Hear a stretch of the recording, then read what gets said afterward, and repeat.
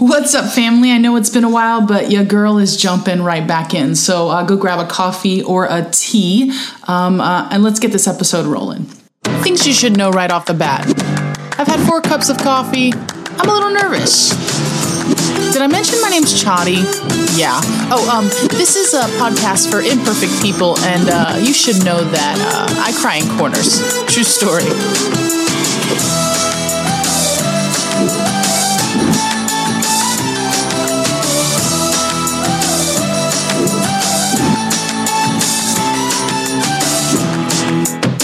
Okay, so I know I have some explaining to do as I've been super MIA for like a year.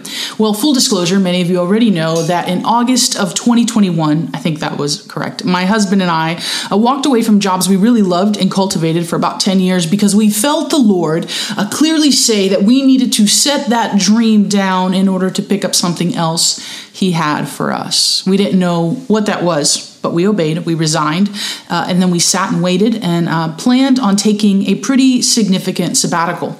My husband jumped fully in. The problem with that is I did not take a sabbatical. I took a job in New York City as a creative director at a company I really love, and I relaunched also my media company that had been lying dormant for about 10 years, as well as I launched some passion projects.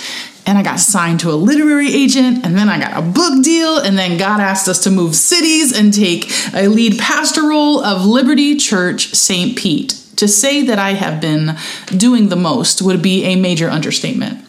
But I cry in corners. Please know that it has been at the forefront of my mind and my heart because my brand new book that comes out in August of 2023 that I just finished is called I Cry in Corners. It's the same premise as the podcast, but it is all new content you have never heard, content you have never heard me preach about or talk about. It is all brand new for you guys. And so I can't wait to share it with you. There's a lot of crazy stuff coming down the pipeline with it, so I can't wait to share it with you. But for right now, I now have margin to finish this season. So thank you for your patience and for sticking with me. Also in February, I will be returning with full videos and season 9.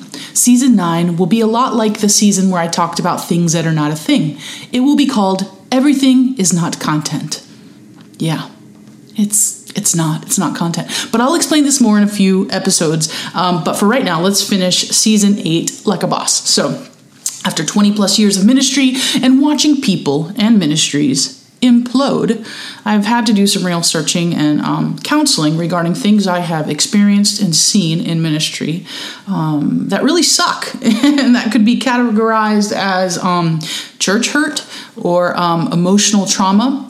But instead of focusing on that stuff that really sucked, I've chosen to work out the struggle with things and moments that hurt me with the same way Jesus navigated struggle.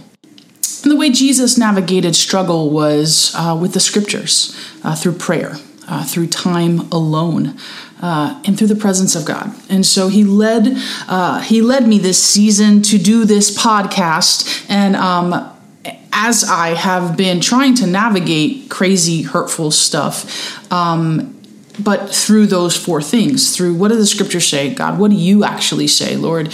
What does solitude truly look like? And what does time in your presence actually do when it's very, very intentional and not because I'm in church, which has led me to this podcast. And let me give you a quick recap because I feel like I need to, just real quick. The first episode of this season, because it's been a hot minute, was the ways of love. The second one was the ways of the Spirit. I believe as followers of Jesus, you will always encounter hurting and broken people just like Jesus did. But responding in love and being led of the Holy Spirit are have-tos if you want to navigate hurt that you've encountered or been a part of because maybe you were rooted in religion or something that was not the kingdom. So today, I'm going to talk about the ways of salt. If you've been in the church at any time, you probably just immediately thought of that verse in Matthew 5 that says that you're the salt of the earth. I'm going to read it in the Voice translation. Matthew 5:13 says, "You, beloved, are the salt of the earth. But if salt becomes bland and loses its saltiness, can anything make it salty again? No, it is useless. It is tossed out, thrown away, and trampled." And yes, we are meant to bring the kingdom seasoning to the world. I love this verse, but I'm not going to talk about this verse. Our lives and the people we encounter daily should always feel like kingdom seasoning is coming out of our life, our love, the way we lead, the way we serve, a flavor rooted in love that keeps people coming back to our lives and our moments to encounter us and be encouraged by the salt in our life. But that is not the story I want to focus on. When I talk about the ways of salt, I think more of the Old Testament story of Lot and his wife. And so we find Lot, this story is in Genesis, and he is living in Sodom and Gomorrah. It's a very infamous story. You should definitely read it. And so I'm going to read a little bit of it today. And so what happens is Lot and his daughters, they're supposed to get married to these dudes, and these angels come. I'm going to paraphrase the Chadi version. The angels come, and the dudes of Sodom want to do sexy time with the angels. It gets really weird, and because the Bible has weird stuff. And so the angels are like, "Hey, homie, you need to get out of here. We're going to destroy the city because this place is really corrupt." And so that's where I'm going to start. I'm going to start in verse 14. Lot, get up and get out of this place. The Eternal One is going to destroy the city. But his sons-in-law thought he was kidding. So Lot hears this from the angels. He's like, my God, they're about to blow up our city. He goes to his sons-in-laws, and his sons-in-laws are like, yeah, dude, we're not going anywhere. And at dawn, the heavenly messengers urged Lot to action. Again, like, homie, you got to go. Lot, you need to get up and take your wife and your 2 daughters and get out of here. Otherwise, you will be consumed along with the rest of the city.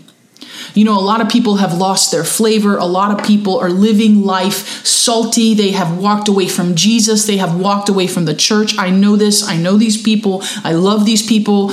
And I will tell you that sometimes you have to leave the situation you're in, and that's okay. The first thing this story teaches me about being salty. See, salty is not the salt of the earth. Salty gets stuck.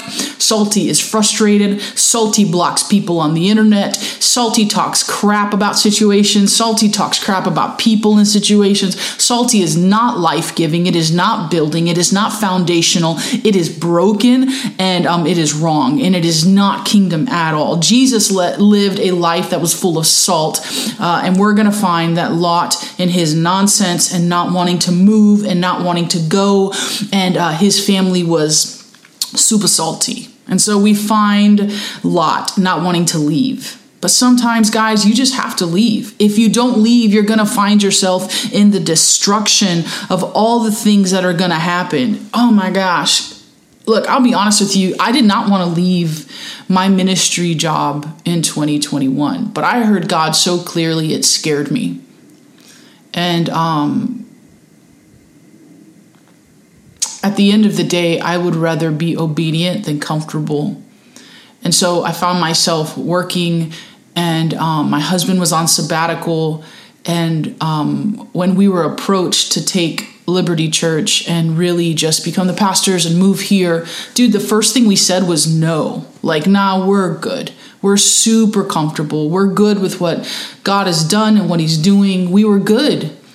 But I will tell you, man, the last thing I wanted to do was leave the city that I grew up in, leave the family and the friends that I had built over 41 years. But when God says go, you need to go. When Jesus left, after he said, peace be with you, and he said, go and make disciples of the nations. Sometimes you have to leave the situation you're in, and that's okay. I just feel like I need to tell somebody that some of you are working through some stuff. You just need to go. You just need to go. If you don't go, when God says go, he will very lovingly toss you out of the nest. It says that in 16. Lot kept procrastinating, so the 2 heavenly messengers grabbed him, his wife and his 2 daughters by hand. They took him outside of the city, a safe distance away, because the Eternal decided to show mercy on Lot and his family. They had to physically take them out. As they were leading them to safety, one of the messengers gave them instructions. Run for your lives. Don't look back or stop anywhere in the plain. Head for the hills or you'll die along with everyone else. Guys, number 2. So the first thing, sometimes you have to leave. 2 is sometimes God will push you out. He said, run for your lives. Don't stop anywhere. They physically took them out to a safe place. If you don't go when God says go, he'll toss you out of the nest, okay? There are people on the other side of your obedience, and some of us, when God is asking us to step out in faith, we pause because we're comfortable or we're scared. Or we make too much money to be obedient. But either way, by the way of salt is an active response. The way of salt is active. It says yes. It goes. It goes towards God's purposes and it goes towards God's plan. It's not seeking comfort. It's not seeking complacency. It's seeking growth in the kingdom. It sometimes will look like packing up and leaving everything in a rush. And other times it will be a simple invite to a friend who needs godly community, and you just need to invite them to church. I don't know what you need to leave, and I don't know what you need to leave, and if you don't leave, God's going to push you out. But I will tell you this, there is a whole lot of people that are hurt. There are a whole lot of people not following Jesus, and I think the reality of the situation is most people aren't leaving because they're scared or they're full of comfort, and then they don't even realize that God's the one pushing them out. Guys, a lot of people's church hurt, and I know this for myself. A lot of the times, I was like, man, these people suck, or hey, this whole situation happened, and God was like, yo, that was me. I used them, but it was me. I was trying to push you out of a situation and save you. I cannot tell you how many times in ministry and in life and in relationships, something happened to jog me out of a situation, and it was God. It was God who had told me to go when I wasn't paying attention, or I was comfortable, or I was complacent, and I missed it. So God had to physically move me out of the situation. I don't know what situation you're in today, but I will tell you, if God says go, go. And then we find Lot in verse 18. He says, my lords, no, I realize you have shown me great kindness and favored me by saving my life, but please, I can't run that far. The devastation will surely catch up with me and I'll die anyway. Look over there, there's a city. It's not too far. I could escape there. It's just a little one. Please let me go there instead, and then my life will surely be saved.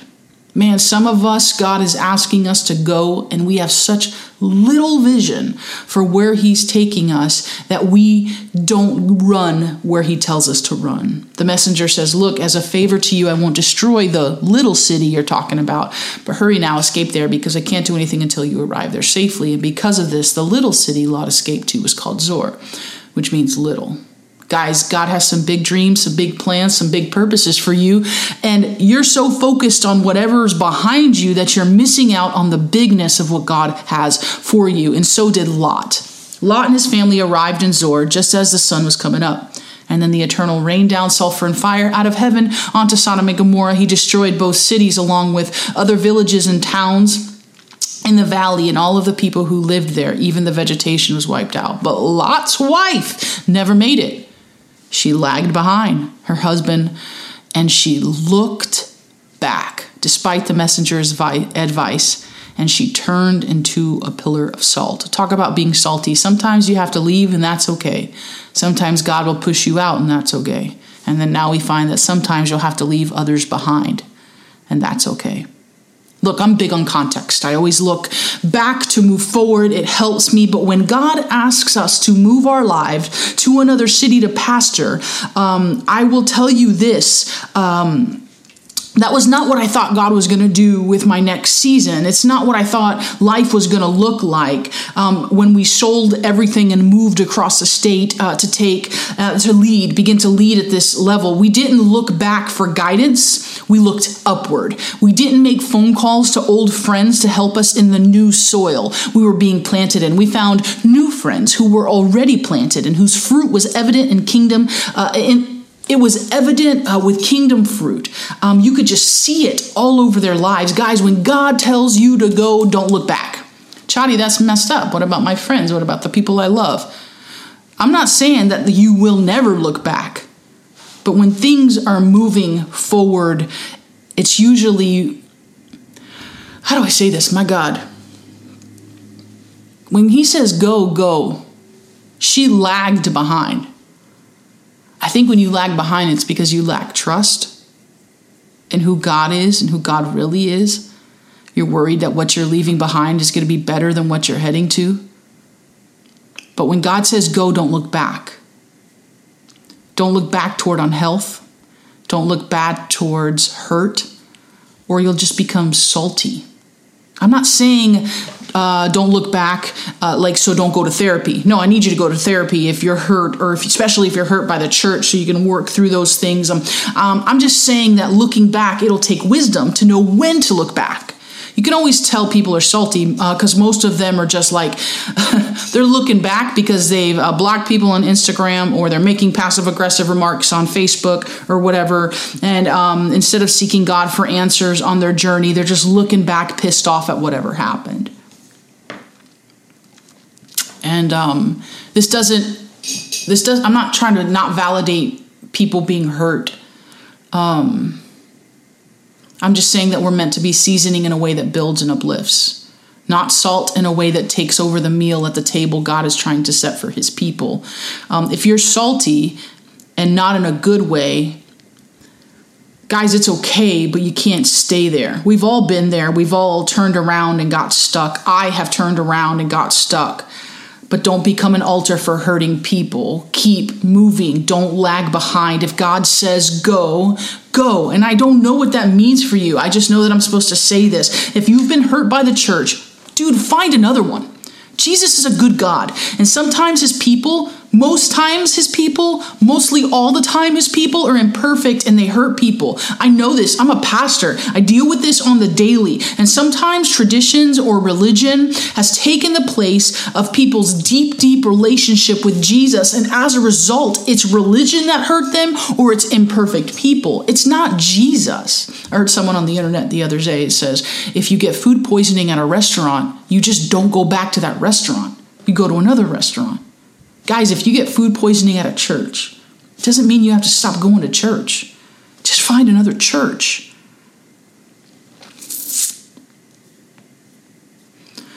Don't throw the baby out with the bathwater. Don't give up on Jesus just because religion and people suck and lag behind and turn back. If you feel hurt by the church, don't stop being salt and turn salty. Your flavor, your flavor is important to the season, to the people, to your community around you.